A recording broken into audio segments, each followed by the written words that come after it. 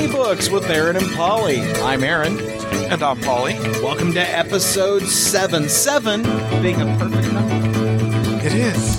Well, is 7 the perfect number? Why is 7 the perfect number? There are 7 signs.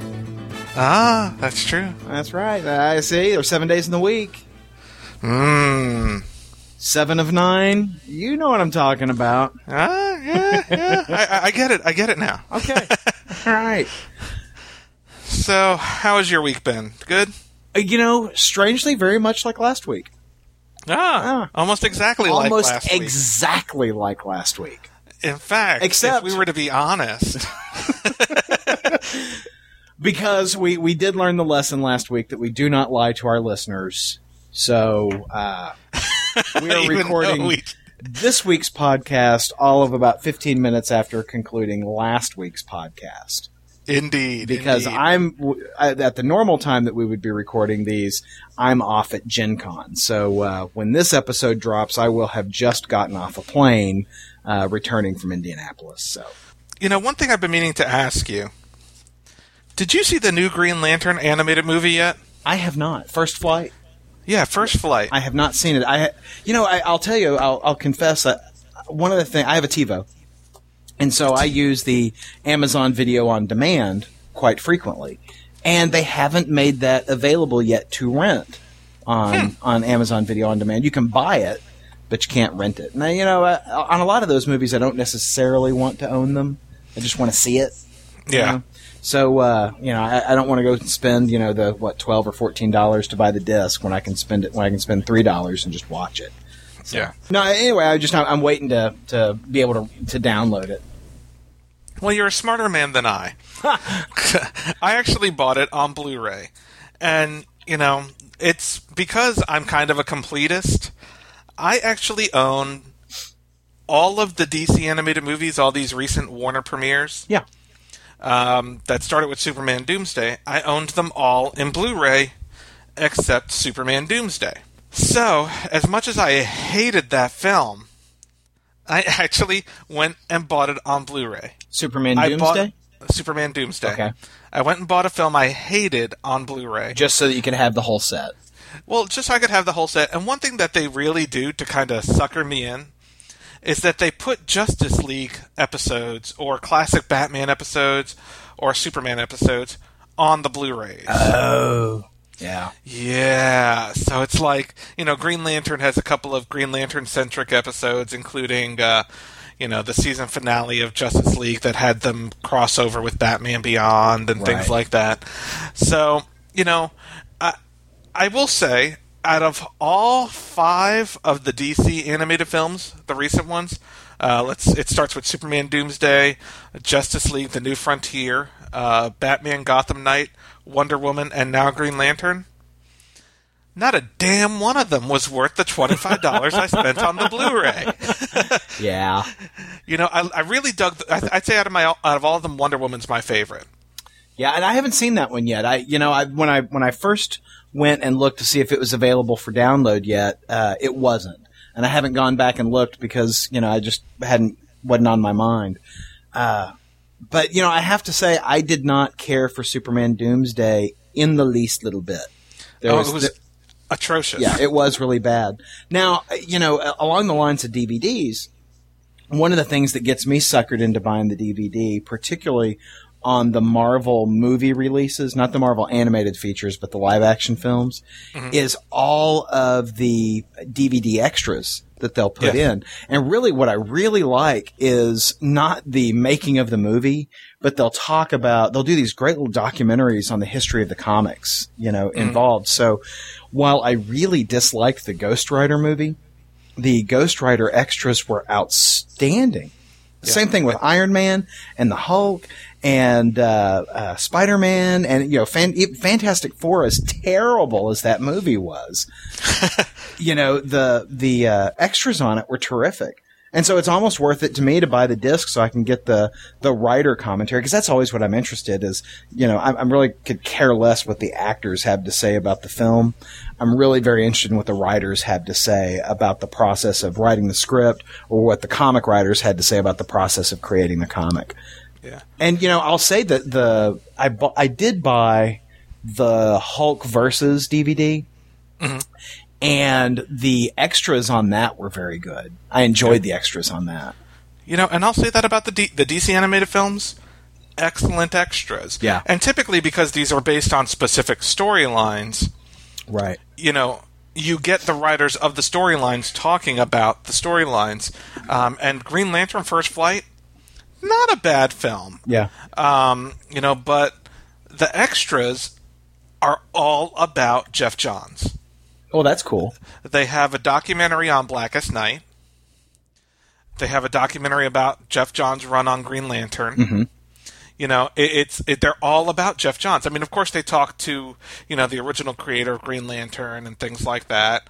You know, they even have a long documentary that's quite boring, to be honest with you, about the symbolism of the ring in literary lore entirely. Oh, God. You know, so, you know, it talks about, you know, avatars and things like that all throughout literature.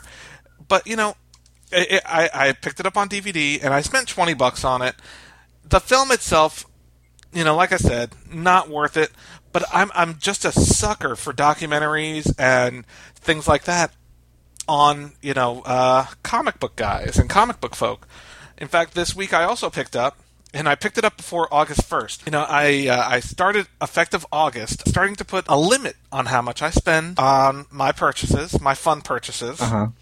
So I kind of spent a hell of a lot July 31st. Yeah, you had to get it out of your system, huh? Yeah, because I picked up the Batman Anthology on Blu-ray, which is the 1989 through 1997 Batman films. Yeah. With snazzy new covers and all sorts of cool documentaries about the films and about Batman in general. You know, the original Batman films by Tim Burton in Blu-ray. Right. So I'm looking forward to watching those. You know, and the reason I brought up Green Lantern is because a couple days ago on Twitter, I've started following Robert Kirkman on Twitter. Oh, yeah. Writer Robert Kirkman of Walking Dead and Invincible, things like that. Right. And he was asking, you know, is it good for a young viewer? And, you know, it's really not. You know, it's got profanity, it's got violence, things like that.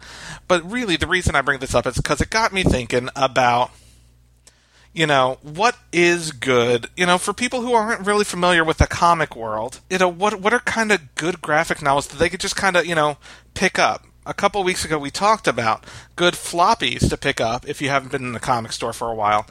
And one of the biggest areas of feedback we got is, well, you know, floppies are great and all, but, you know, what can I pick up at Barnes & Noble? What can I pick up at Amazon.com? As far as trade paperbacks, you know, right.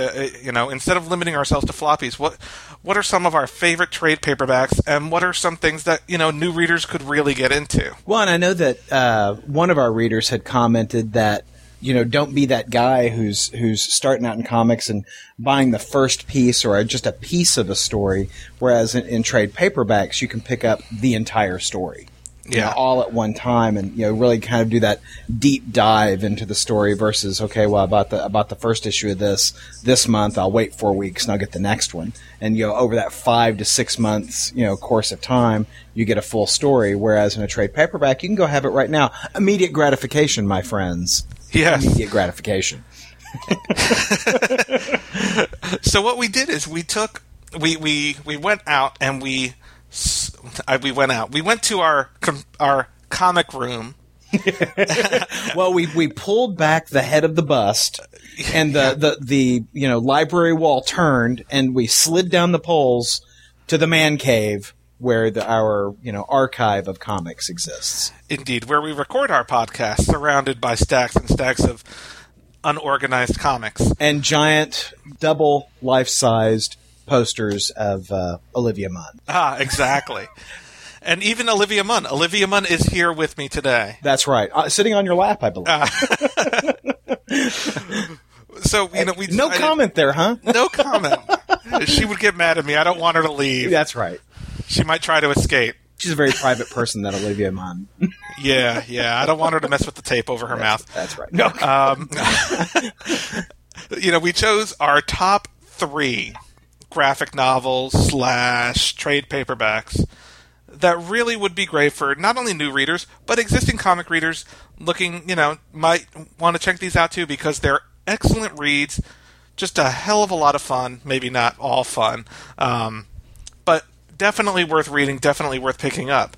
So, And let's go ahead and start with the caveat that we have excluded 2 books in particular from our list. That being Watchmen. Yes. And Frank Miller's The Dark Knight Returns. Yes. Okay. And you know what I did? I did exclude a third one. Oh.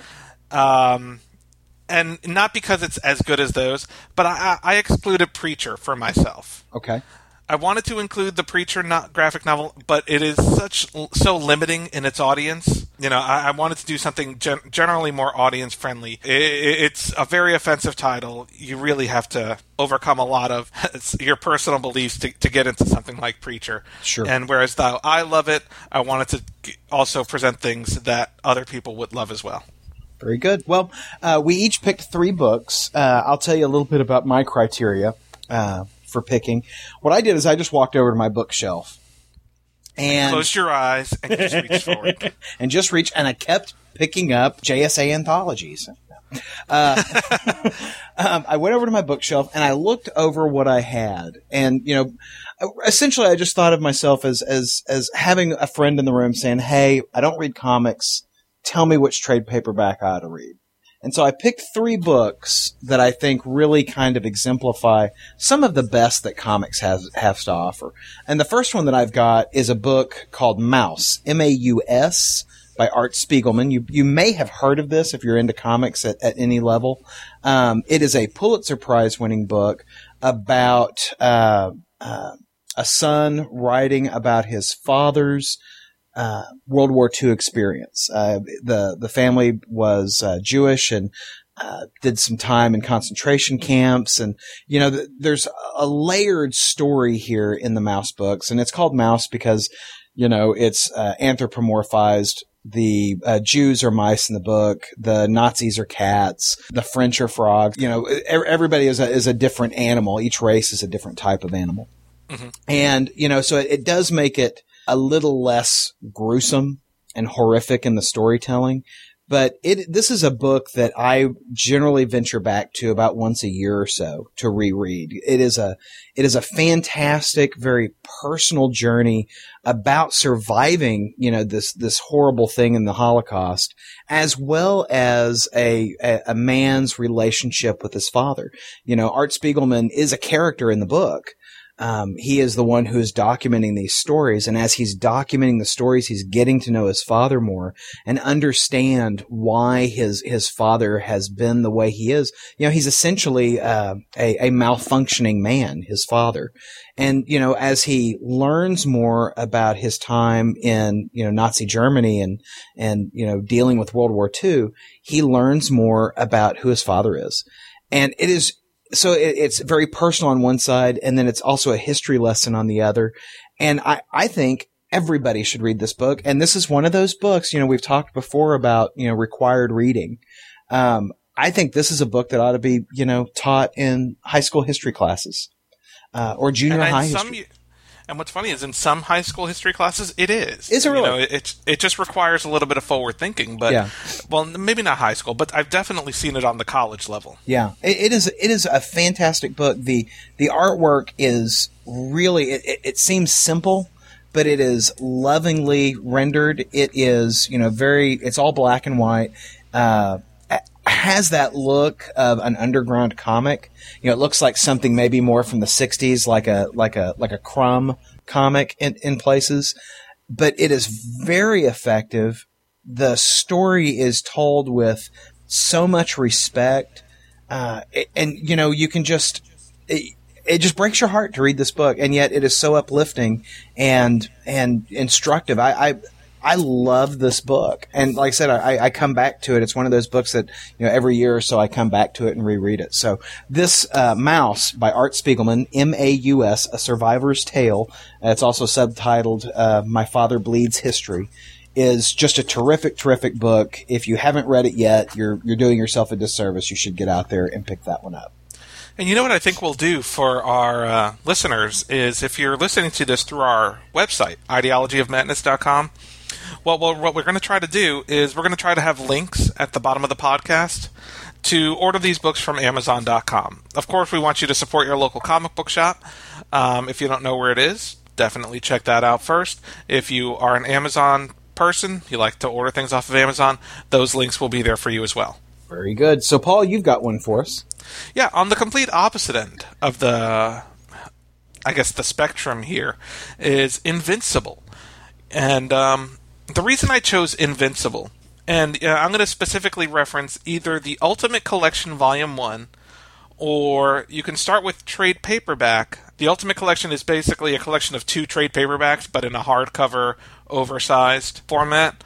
If you're going in the trade paperback format, book 1 is actually called Family Matters, whereas in the hardcover, it's the Ultimate Collection Volume 1, which is a large, I guess it's 12 issues worth of a comic book under a pretty hardcover. Invincible is written by Robert Kirkman. And it started with art by Cory Walker. Now it's Ryan Ottley. Well, Ryan Ottley, I think, picked up maybe 4 or 5 issues in, maybe 6 issues in, maybe 7 issues in. Yeah. It's a superhero book, but it's not your typical superhero book. I don't want to go into too much of spoiler territory for those who are unfamiliar with the Invincible storyline, which is, who I'm specifically speaking to here. But, if you like teen superheroes, if you like things like the Spider-Man you read as a kid, where Peter Parker had real-life problems and girlfriend problems and things like that, friends and roommates, and, you actually saw a character grow and evolve and have a character arc. That's what Invincible is. Right. Despite what Marvel's done with Peter Parker and taking him back, kind of retrograding him, I guess, Invincible is moving forward, and I think they just had issue 60-something. So it sounds intimidating, but you can pick them up in these Ultimate Collections and get big chunks at a time.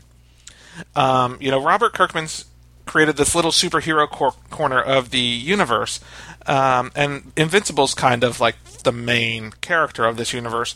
And what he is, he's a teen superhero. As we start the book, he is just coming into his powers, and his father is like a Superman type character called Omni-Man. Right. And, so he's really waiting for his powers to come, and they come slowly, as he's, becoming a teenager. And, it's about him getting into that superhero lifestyle and, meeting different superheroes and understanding the government agencies. There's a S.H.I.E.L.D.-like agency in the book. And really, it's just a lot of fun. It's not necessarily appropriate for all ages. There is a decent amount of violence in the book. And what about nudity? Is there plenty of nudity in the book? Unfortunately, no nudity. Oh. No nudity in this book. My next choice will be Lost Girls by Alan Moore. No. Oh yeah, there you go. No nudity, but there is a decent amount of violence, and especially in the Ultimate Collection, there's a big twist about halfway in that I don't want to ruin for you, because if you've not read Invincible, it is a huge twist, and it leads to a very violent fight scene that is, it's not only really violent, there's impact in the violence. It's not violence for violence sake, but it's good superhero storytelling. A lot of people go into comics who are trying to get into comics don't necessarily want the superhero stuff. They want some of the more serious stuff. Sure. But if you're going in to comics because you want fun comics and you want comic books that, have superheroes and have big action and adventure, you can't do better than Invincible. What other superhero can you get in on the ground floor and not have to read 300, 400, 500 issues? And that's just of the main titles, not including all the subtitles and things like that. There are 60 issues total, and you can start at the beginning, pick it up in trade, and get all the way caught up, and then read it in floppy. Highly, highly recommend Invincible. And this Ultimate Collection, like I said, it's 12 issues of comic book, and then probably like another 40, 50 pages of sketchbook and backstory and explanation on why the characters are designed the way they are. You also get the script for the first issue, a cover gallery. One thing I've always liked about Robert Kirkman is that he always has something to say. And he likes to he's very honest. He'll say, I don't like Invincible's costume, or I don't like so and so's costume, and I'm going to change it. Or I created this character and had all these plans for them, but then I didn't like them, so I killed them off. And you get a lot of that here. He's very honest. So I really, if you're looking for good superhero storytelling, Invincible: The Ultimate Collection, Volume 1. So what was your number 2? My number 2, and I should clarify that it's not my second place item; it's just the second item. But it's one of my favorite stories in the last several years, and it is DC's Identity Crisis. Now, don't let that crisis word fool you, friends. It's not part of the Infinite Crisis. It's not Crisis on the Infinite Earths. It is not even Final Crisis. Final Crisis. It is. It has that crisis title, but this is actually a murder mystery.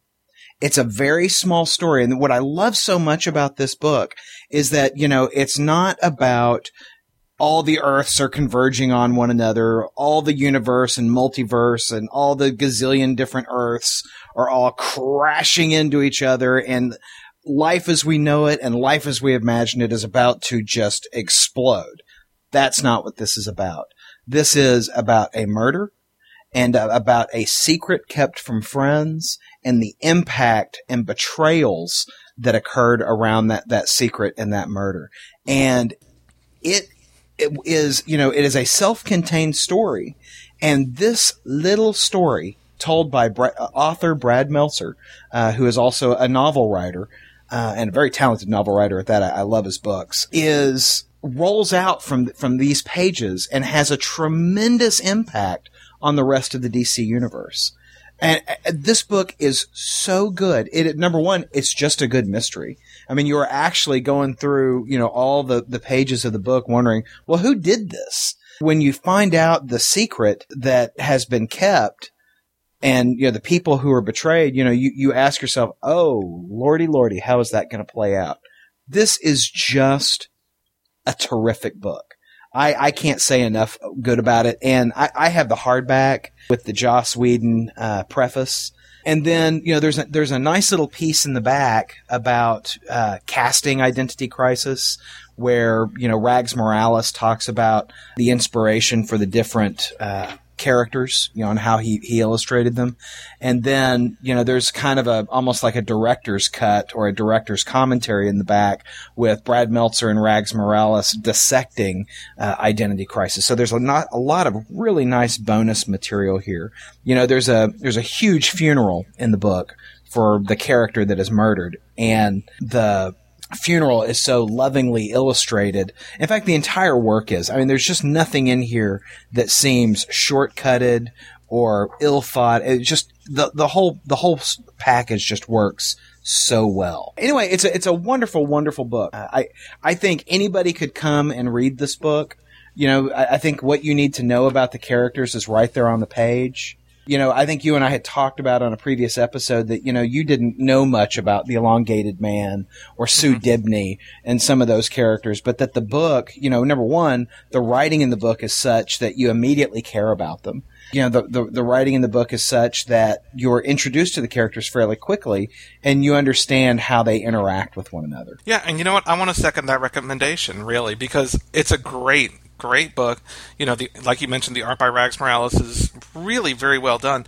And, I know there are going to be some who disagree with me, but I think it's a game changer in the same way that Watchmen was a game changer. Yeah. Except that this one was in continuity in the DC universe. Absolutely agree. When Watchmen came out, I think it was not intended to be in the DC universe, but it was intended originally to be different characters. Right. But, they couldn't use those characters. I think this is like the Watchmen of the DC universe. Uh-huh. I really think, some of the stuff that they've done informed by it, not necessarily as good. Some of the follow-ups to it, but it led to a lot of great things as well. And the story itself is just fantastic. Oh yeah, I mean, I bought this in floppies and then bought it again in the hardback. And this was actually one. We've talked before about how I kind of buy my trades on Amazon. Yeah. I bought this from my comic shop, and I wasn't willing to wait. I wanted it the day it came out.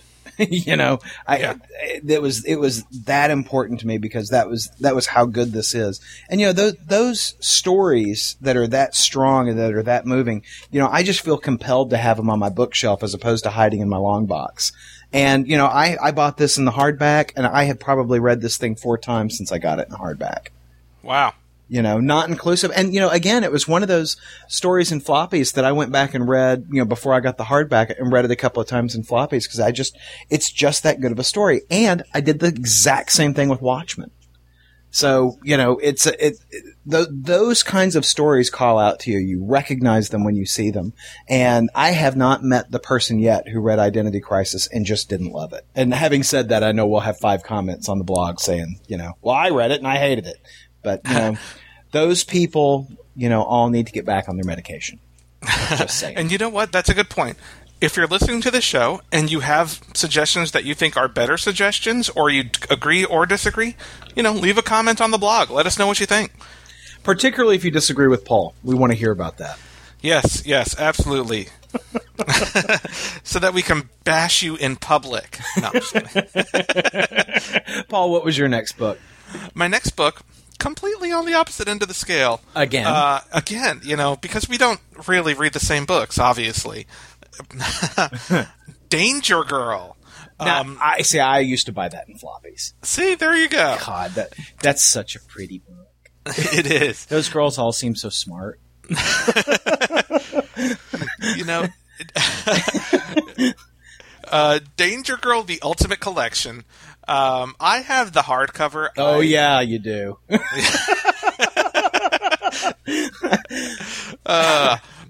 But it's available in softcover now. Good luck getting a hardcover. Well, you can probably get it on eBay. Danger Girl, The Ultimate Collection, written and with art by J. Scott Campbell, was one of the big Wildstorm titles when Wildstorm first came over to DC Comics.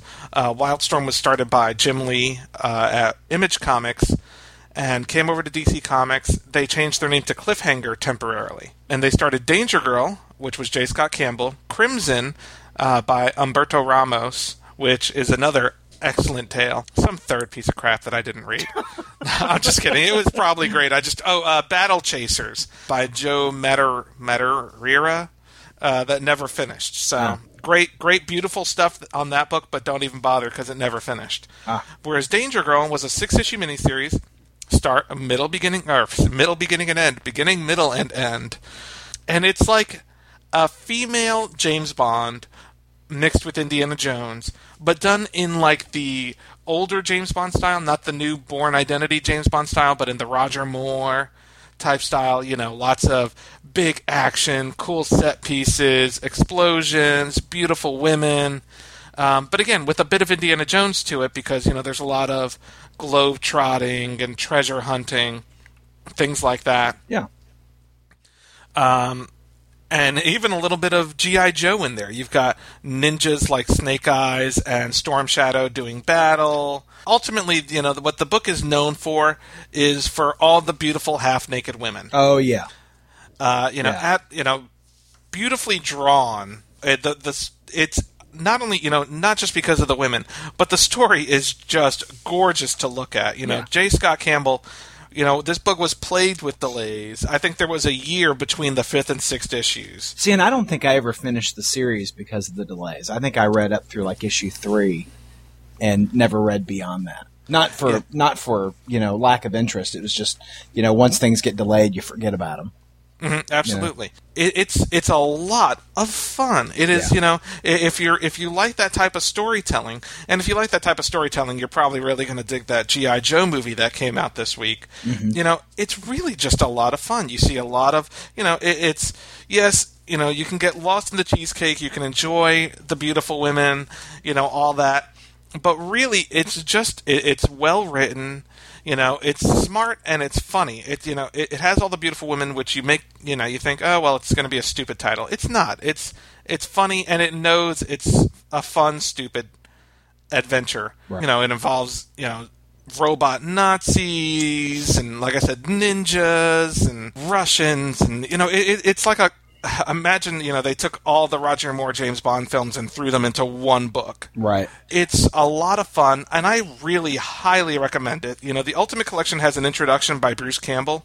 Mm-hmm. One of the characters in the book was based on Bruce Campbell. You can see he looks just like a younger Bruce Campbell. Right.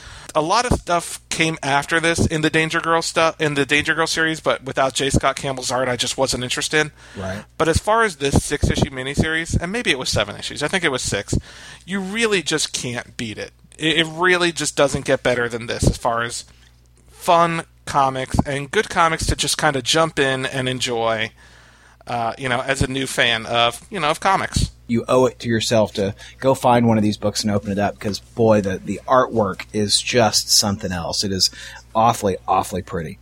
Yeah. And I haven't read the book in a couple of years, and, I took it out to look at it for the show. I'm going to reread it. It's one of those books that you can read, and when you're done with it, you'll actually probably want to go back and reread it immediately because it's just that fun, and it's so exciting. I wish they would make a movie of it. I know they made a video game that I enjoyed, but that was way back PlayStation 1 days. So, right. The book's a couple years old, but it's a lot of fun.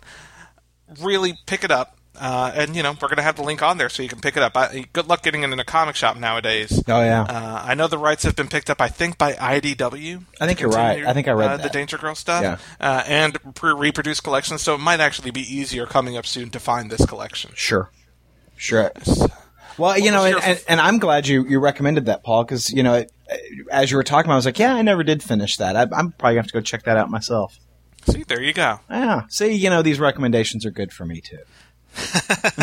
So you had one more. I do, and this is another one of my favorite reads. And one of the things about the books that I chose is I wanted to make sure that it was a little something different for each one. So I chose Maus, which was a personal story of almost personal horror about World War II and life in the concentration camps, and then moving on from there. And then Identity Crisis involving those DC heroes. And my third book is by Paul Chadwick, and it is The Complete Concrete. And Concrete has been published under the Dark Horse banner for years and years. Concrete is a character who he was a scriptwriter for a senator. The character was, I want to say his name was Roger. And he goes out hiking one day, is abducted by aliens, and long story short, he winds up in some kind of alien concrete-like body. So he's kind of like a moving stone thing. But this isn't a superhero book. It's not about him out there fighting crime. It's about being trapped in this body and, having a human's needs, wants, and desires, and wanting to live as a human, and, being trapped in a body that he can't do that. Like, for instance, he doesn't have sexual organs, so, he can't do anything. But he does have these, heightened abilities. He doesn't have to breathe as regularly as we do. He has super strength, heavy endurance, that kind of thing. And The Complete Concrete chronicles the first 10 issues of the series and, shows him, well, if I can't do these things that I'd normally do as a person, have a family, fall in love, that kind of thing, I will live an extraordinary life otherwise. So in one story, he decides to climb Mount Everest, and it's the challenge of doing that. And, he works with the Geographic Society. In another story, he works, as I think a bodyguard for a rock musician, who's had his life threatened. He, does all kinds of different things like this and just trying to live an extraordinary life. He's having to keep his secret. The government, doesn't want people knowing that he is wearing the body given to him by an outer space alien. So they have to tell the world that he's actually a robot. And, hidden his previous identity, that he's some kind of sentient robot. But the book while it, kind of tells the life of this very extraordinary character, it does talk a lot about the human condition and, what it is to survive versus what it is to live. And he still loves, but, he doesn't have a physical way to express that. the book again is very personal, similar in tone, in certain tones to Maus, but obviously not as heavy as Maus, despite the name of the book, Concrete. But he walks across the bottom of the ocean. He saves his friends from this and that, and and still is book by book he kind of learns a little bit more about what his body means, what was the purpose of that the aliens put his brain into this body. So anyway, an awfully good set of books. Again, this is a book that I come back to frequently. My softbound copy of The Complete Concrete is well worn. I have read this thing a gazillion times. Now, I will say, I don't think this book is in print. You can still get it from Amazon through various sellers. You won't get that happy Amazon discount that you're used to. But I did see, I looked at it just a few minutes ago, and I saw that there were still copies out there, just not available directly from Amazon as the seller. Paul Chadwick kind of rebooted the Concrete story several years ago, and so he retold the origin story, and so the origin in the second series of books is a little bit different than the current origin, or the original origin. And I don't care for the reboot. The reboot's just a little too slick for me. And I like the warts and bumps of the original, so I'll stick with my original 10 series. Thank you very much. But there are a number of other trades out there for the Concrete character, and all of them are awfully good. There is one about eco-terrorism. There's another one about a serial killer. Just very interesting books. And I think what Paul Chadwick does is he'll just kind of see what's going on in life, and then go, how can I turn that into a Concrete story? And he does it very effectively. And, in the Complete Concrete, the book is black and white. And his pen and ink is better than most people's pen and ink. It's a very, very effective use of lights and darks. And in my college days, we would have called that chiaroscuro. But very, very, very great sort of storytelling that he affects there. Paul Chadwick is a really accomplished artist, and his newer books, you'll see more color work that he does. In fact, the front page and the back page of this book are painted by Paul Chadwick, and the guy is just a terrific artist. Very, very different than what you normally see from our artists today. Not a bunch of, digital work. I mean, these are clearly, watercolors that he's done.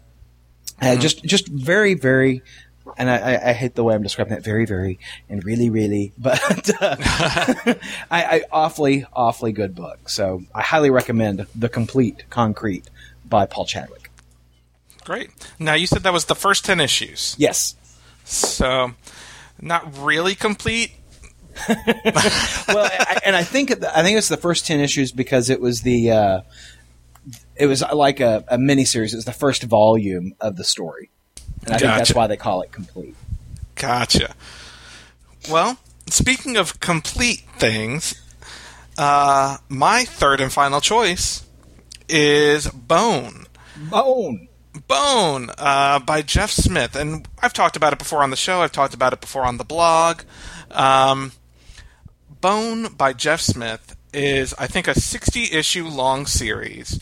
However, what I'm recommending today is The Complete Bone, which is complete. It is a massive, massive tome of all 60 comics in one book. I know there have been comments on our site, Ideology of Madness, from readers who have picked up the book based on our recommendation and absolutely love it. No matter what age you are, there is a lot to love about Bone. Now, what Bone is, it's about these three brothers. Well, they're three cousins. There's Phone Bone, Phony Bone, and Smiley Bone. And they're all drawn very, Walt Kelly, classic Disney type. In fact, if you really want to think of them this way, Phone Bone would be Mickey Mouse, Phony Bone would be Donald Duck, Smiley Bone would be Goofy. Now, imagine you took Mickey, Donald, and Goofy and threw them into the Lord of the Rings. And that's what Bone is. You have these three characters who they've been kicked out of Boneville. So actually, Phony Bone would be more like an Uncle Scrooge, but a young Uncle Scrooge. Okay. Donald Duck and Uncle Scrooge. So that duck-type Disney character, right? He was the richest bone in Boneville, but he got that way because he was a sleazebag. Yeah. So they get kicked out of Boneville, and, they're looking for a place to stay, and they get attacked in the desert by locusts. So, trying to run away from the locusts, they end up coming across this valley where, they're very cartoony, 3-foot-tall characters. They meet up with realistic-looking people. Right. And it's like I said, like a Lord of the Rings type storytelling, like a medieval times type valley. Mm-hmm. Where they meet up with Thorn, a young girl named Thorn, and her grandma. And basically what happens is, they're in this little village, there's cow races, and them trying to live their lives in this village, and Phony Bone trying his get-rich-quick schemes. The second storyline of the book is called The Great Cow Race, because Phony Bone has Smiley Bone dress up as a cow because he figures he can win the cow race and Phony Bone can collect all the winnings. Huh. But it evolves, it starts off very, innocently, but there's a slow build-up until, eventually these giant rat creatures attack the village. And even more so than that, it starts building up that, there's the Lord of the Locusts, and all this has, since the beginning, you think, oh, well, this, he's making it up as he goes along. And no, the hints have been there the entire time that there's this giant, this monstrous villain, the Lord of the Locusts, and he wants the bones for some reason, but also Thorn is tied into it in some way, as is Grandma Ben, as is, the dragons who have been hiding for years because of something that happened in the past. And it's this big, sprawling fantasy epic that you won't see coming in the first couple of issues, but, as you read it, it makes sense. There really is an actual build-up. It takes its time getting the story going, so that you can fall in love with the characters and really see where it goes. And it's absolutely breathtaking. The art on it, I think Jeff Smith, on a good year, he got about 5 issues out a year. And he started out, he worked, I think, at Disney at one time, maybe not, but he did work in animation for a while, got out of animation, and the art style of Bone, at least the characters, is heavily influenced by, like, Pogo, classic storytelling, but at the same time, his humans are drawn very realistically, and it's all black and white. They do have color versions, printed by Scholastic, I think. Mm-hmm. The entire series has been reprinted in color, but not in a 1-volume edition. And I'm speaking specifically for the 1-volume edition. That is all in black and white. The art style is, like I said, it's absolutely breathtaking. Big, sprawling epic should have great art, and it does. You see 2-page spreads of castles and the valley, and I don't think there's a weak issue in the entire storyline. Right. And it's kind of funny because you think, well, how do these, they're little, just all white type guys, who look, like I said, like Pogo, how do they fit in with these realistically drawn humans? And it just works so well. And it almost has like a, how everyone had, how Battlestar Galactica had the All Along the Watchtower, and everyone wondered how that worked, how All Along the Watchtower had anything to do with Battlestar Galactica. Right. It has a similar theme in Moby Dick. Phone Bone's favorite book is Moby Dick, and you wonder what that has to do with the storyline. And it's really just extremely well done. You're going to find a lot to love in this book, no matter how old you are. It's a great book for kids. The storyline does get a little violent and intense at the end. It does, without going too much into spoiler territory, it does, there is a giant war that eventually happens, and people do die and characters do die. But it's really good for all ages, and especially for adults who can see some of the things that Jeff Smith is trying to do. Yeah. If you're trying to get kids into comics, start with Bone. If you are new to comics, go to Bone. If you've never read Bone, just buy it. I can't find a single person who would not love Bone. When Bone first started coming out, I didn't pick it up. And the reason why I didn't pick it up is that, just looking at some of the promotional artwork from it, it kind of reminded me of Cerberus the Aardvark. And it was heavily, Jeff Smith and whoever created Cerberus, Dave Sim, were friends when Bone first started. They did have a falling out eventually, but I could see how they were informed by each other. Well, and I have always enjoyed Cerberus the Aardvark, but the stories have just always been beyond the first probably 20 issues or so. The stories became rather convoluted. And, while the artwork was just beautiful, I think Dave Sim is a tremendously talented artist.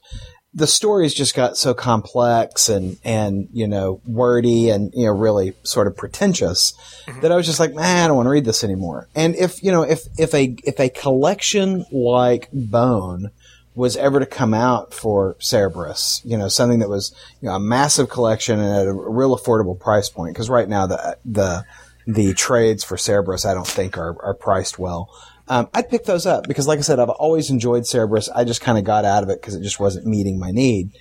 But I kind of discounted Bone like that. And so I remember, I have never read a single issue of Bone. And I remember when Bone was adopted by Scholastic Books. And I'm like, wait a minute. How could that be? And I guess I had never caught on to the fact that it was, kid friendly. Mm-hmm. Not that it's a childish book, but that it would not have content offensive to children. And so I kind of marvel at that, and I just marvel at how huge that 1-volume edition is for Bone, yet how affordable it is. Yeah, I think it's what, $29 on Amazon? Yeah, 26 I think is what I just 26. saw. 26. Yeah, so, halfway in between. Yeah, but I mean that goes to my point of when you've got a lot of people in your audience, you can bring your price down. And we were talking about that a couple of weeks ago, where the reason why we've got $4 and $5 comic books is we've got very few people who are buying them. Yes. And you see the breakthrough where you've got Scholastic Books, which means that this book is in front of every kid in America, to have the opportunity to read it. And that's how you got that price point down. Yeah. And I'd like to see more of that. And you know what's funny? What's hard about Bone is to track the numbers, because I was reading, with Jeff Smith, that the hard thing about tracking the numbers on Bone is that, like, those reading is fundamental things that happened in elementary schools and middle schools, they don't track towards the actual sales. It's hard to keep track of those. And, Bone sells a lot at those. But, this is sold all over the world. It's printed in multiple languages. And we're talking about one series. It's not like a Spider-Man type character where, Japan has their own Spider-Man comics or anything like that. Bone, the book, is printed in many different languages. And not only that, it's got the black and white and the color editions, and absolute millions of Bone books have sold. Yeah. I don't know if it's, there are comics that have sold millions of copies before, not in a long time. Oh, yeah. But I'd say, since I would venture to say Bone is probably one of the top-selling comics of all time, yet so many people haven't actually read it because it's a comic book. Right. Well, it wasn't until you started talking to me about it, Paul, that I was really interested in reading Bone. Because, like I said, I'd kind of discounted it as something else, but now I'm like, I got to pick that up. So you've sold me. I'm on it. Well, those were my 3 options, and those were Aaron's 3. Yeah. So I look at this list, and I've never read Invincible, but I'm very interested in Invincible. Mm-hmm. I used to read Danger Girl. I just never finished that story, but I agree with your recommendation on Danger Girl, and I'm excited to go out and read Bone. So, just those 3 that you've recommended, I'm awfully interested in those. Yeah. And I'm not going to read any of your crap. No, yeah. Well, hang it in your ear, Paul. Hang it in your ear. I will pick up Concrete. I'm actually very interested in that, and I've always wanted to read Mouse. In fact, I think I own Mouse, but I've never read it. It's a book that I've always kind of been afraid to because of its subject matter. Right. It's such a serious subject matter, but I definitely think I'll give it a read.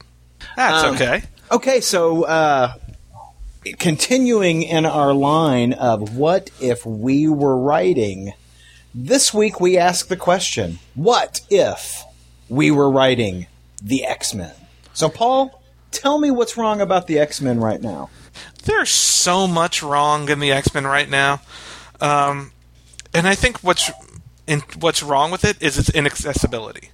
No. There's about a dozen X-Men titles, and that's just regular titles, not including all the little miniseries. Mm-hmm. You don't know where to begin. You don't know where to start. You don't know where's a good jumping on point. If there's a good jumping on point, and there's so many characters. We're probably, there's supposedly only 200 mutants in the world, but about 60 of them are X-Men, apparently. And, it's hard to keep track of all of it. Right. Really, I don't even know. I picked up the recent Messiah Complex storyline. I enjoyed the hell out of that because I know who the characters in X-Force were, and it crossovered with Cable, and so I only had one mutant to keep track of in that one. But ultimately, there's a new storyline coming called Necrosha, which looks to be the X-Men version of Blackest Night. Dead characters returning from apparently, the thing is the dead will rise. Really. Yeah. But I'm very interested in it. However, it seems to be involving more X-Men titles. I guess because Messiah Complex was a hit, they're going to keep X-Force but cross over with more X-Men titles. Right. And that discourages me because I don't want to pick up so many X-Men titles. Yeah. I like, if I were writing the X-Men, it would probably go back to a core of 2 teams. Yeah. I would say 1 team, but, I think it worked best when it was 2 teams. Yeah. I loved it when it was just Uncanny X-Men. Don't get me wrong. Same here, yeah. Chris Claremont, Jim Lee, Uncanny X-Men. Loved that stuff. Absolutely loved that stuff. I was going to say Chris Claremont, John Byrne, but... Same premise. But, when it split up and it was X-Men and Uncanny X-Men, and you know what? Wolverine was only on actually one of the teams. Right. Wolverine was on X-Men, and Uncanny X-Men was led by Storm. It had Archangel and Iceman. Art was by Whilce Portacio. Yeah. And Jim Lee was on X-Men. I loved that stuff. And I would go back to, you'd have X-Men, and you'd have Uncanny X-Men. I don't even think there is a comic called Uncanny X-Men right now. Oh, really? Yeah, I think it's... they have a bunch of different X-Men, but I don't think there's one actually called Uncanny X-Men anymore. So beyond having just 2 books, what would your book be like? What kind of stories would you tell? Well, I'd have 2 very different kinds of books. I'd have no more than 5 members on each team. Okay. Okay. And of course, you can't get away from having Wolverine. I love Wolverine as a character. Wolverine can be on one of the teams. But I'd have Uncanny X-Men be more of the larger superhero type storylines. I'm sorry, I'd have regular X-Men be the larger superhero type storylines. The type of stuff that Claremont used to do. Right. Traveling to the Savage Land. We haven't seen, we've seen Savage Land, but not like it used to be. Not as fun as it used to be. Right. Fun, big, adventure type storylines.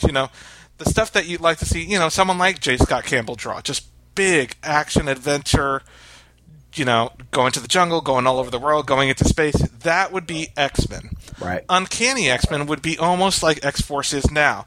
They'd be almost the down and gritty team. In fact, I'd almost prefer to see Wolverine on this team. But some of the darker characters, this would be like the darker book. That way you feed both needs. You have everyone can enjoy X-Men. If you're looking for something a little darker, you have Uncanny X-Men. Right. And you could have like Archangel on that team, and they'd be more of the covert operations and, dealing with maybe some supernatural aspects or things like the Brood. Right. Monsters like the Brood. They would be just the darker storylines. And I'd love to see it, continue down just those 2 paths. You could have other mutants. Not every mutant needs to have his own book, or miniseries. It'd be great if some of these characters... I love Deadpool as a character, but how can I miss you if you don't go away? Is basically my thinking behind exactly. it. Yeah, if you're never here, if you're always here, how can I miss you? Yeah, I mean, an appearance by someone like that, or Gambit, I wouldn't have Gambit on either team.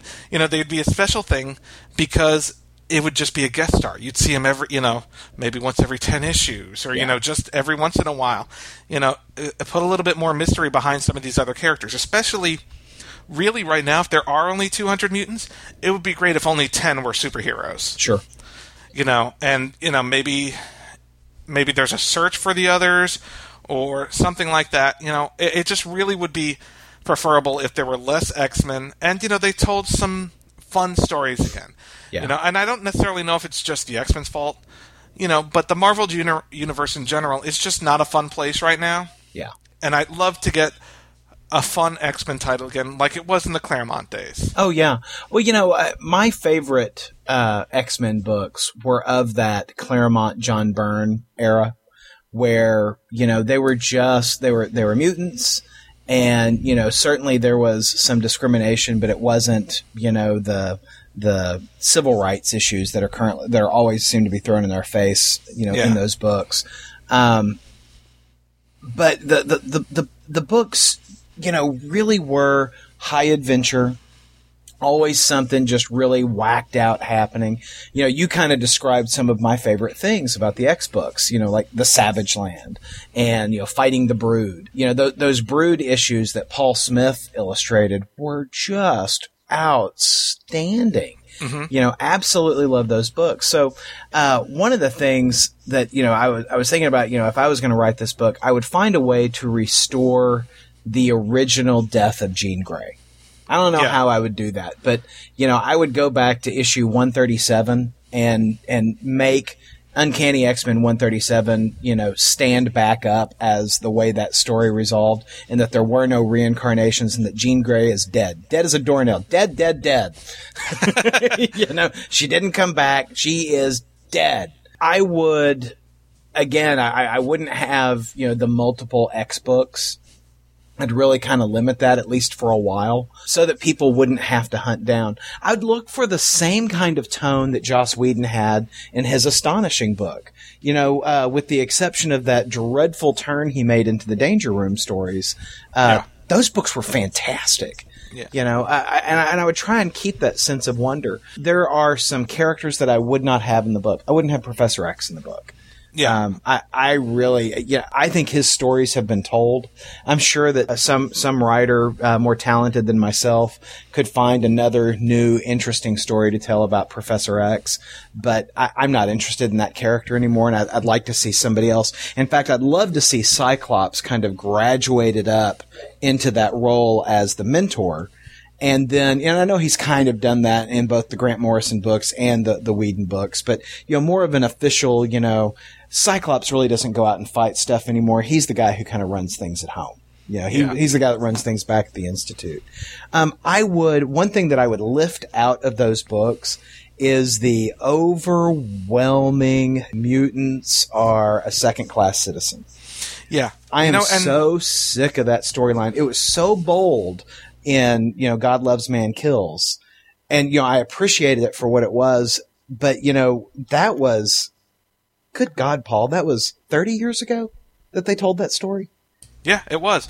And in fact, Paul LaPonte's X-Men #1, first order of business. Mutants become legal citizens, and that's it. Mutants are accepted. Done. Yeah, done. I want superheroes. And how ridiculous is it? I mean, I understand what Marvel's telling there. I mean, it was a way to tell Middle America, what if you were a black guy? What if you were Hispanic? What if you were that disenfranchised minority in America? And now it's very much become, we've changed that to what if you were gay? This is the way, disenfranchised people are treated in America. And I appreciate that. But really, I'm kind of tired of that being the only story the X-Men have to tell.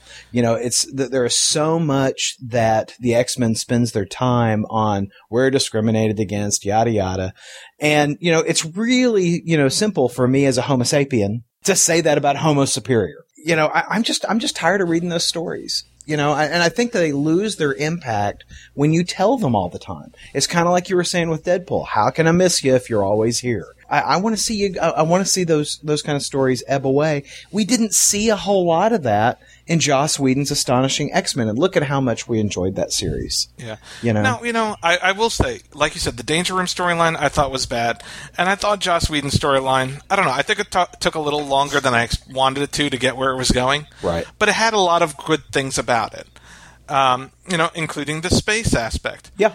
And as far as art is concerned, John Cassaday, great artist.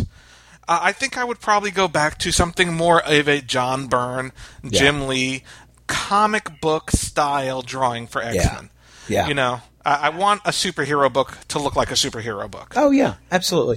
Well, and, I keep trying to think of what would my team be. And, sadly, I love the nostalgia of Whedon's lineup.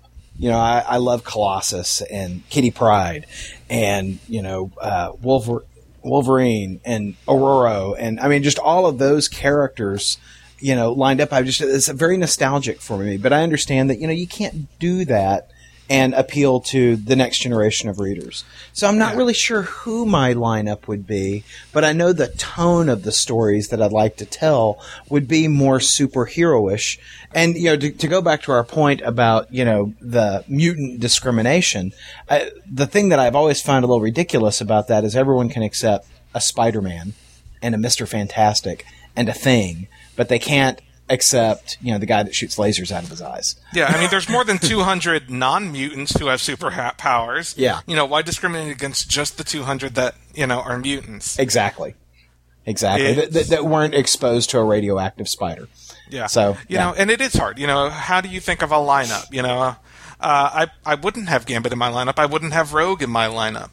I'd probably keep Storm. But going with my idea, I'd have her probably on the darker, the Uncanny X-Men. Right. Maybe as the lead of that team. If we're going to go with Cyclops as more of the Professor X figure, who would be like the field leader on the X-Men team. It's very interesting, and it's hard because there's so many characters, and right now I don't know who's dead, who's alive. Do you realize if we were going to do this, how many back issue bad X-Men comics you'd have to read to get caught up? I don't even want to think about it. That's enough to keep me off the title.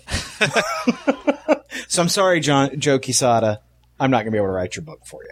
Yeah, not X-Men. Just saying. Not X-Men. Just saying. I'd have Beast in there because I love Beast. I like Beast. I even like the Cat Beast. I know that a lot of folks didn't care for what Grant Morrison did with the character. And, obviously not a fan of Grant Morrison. But I actually kind of like what they did with, his additional change where he became, a kitty beast. Yeah. And you know what I'll say? I will say that I would keep Beast, maybe even out of the field. I would keep him probably, just like Cyclops, he would be the science guy. Yeah. Maybe he would go on missions sometimes. Right. I actually like the White Queen being part of the X-Men. Mm-hmm. I've actually enjoyed that. Yeah, I have to. Really, my experience with her is a few of the Grant Morrison stories, certainly all of the Joss Whedon stories. But yeah, I enjoyed her on there as well. I thought that was a nice evolution to the character. I would return to the Hellfire Club as a big villain for the series because I always thought that was kind of interesting.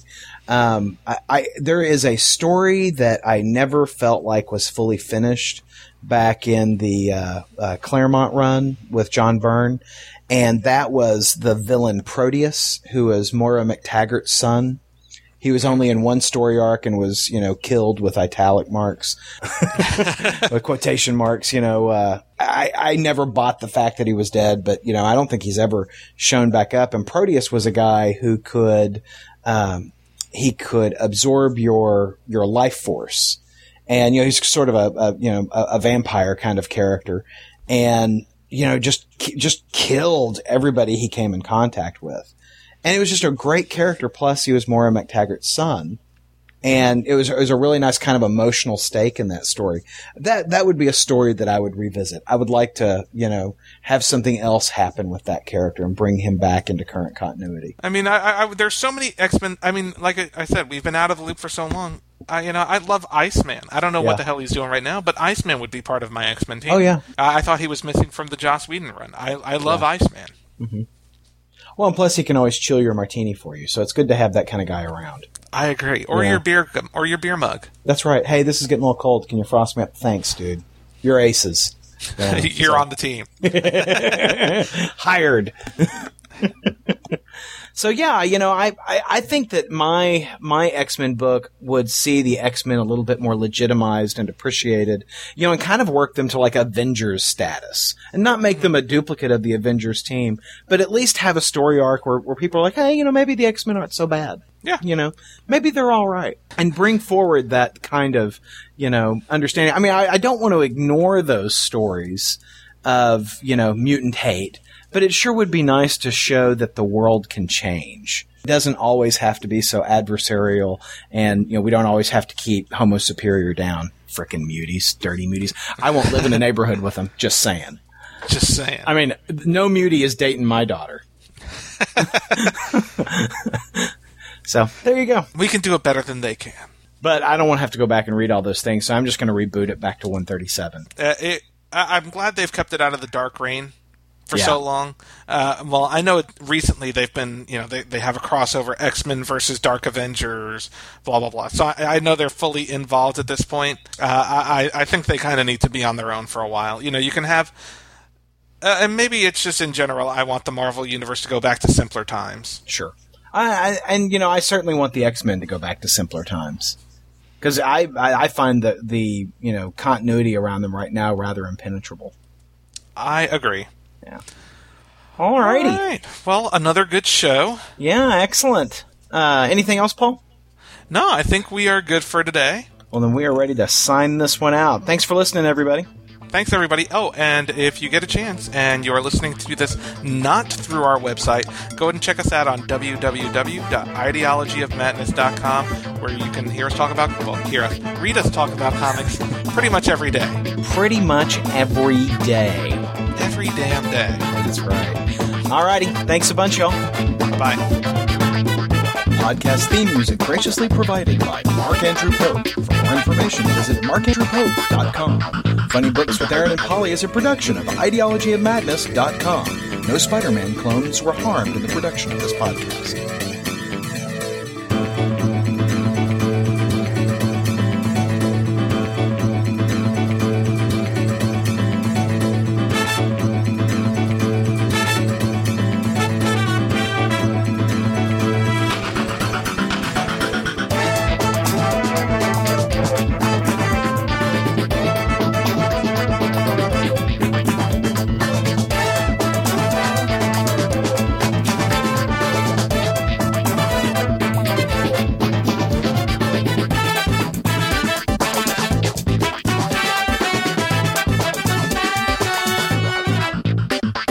I don't want her to mess with the tape over her mouth.